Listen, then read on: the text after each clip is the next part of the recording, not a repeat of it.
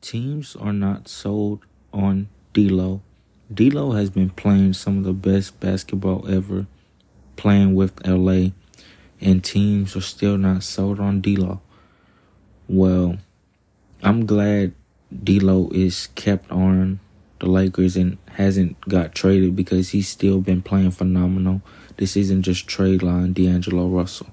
So, he's been playing good.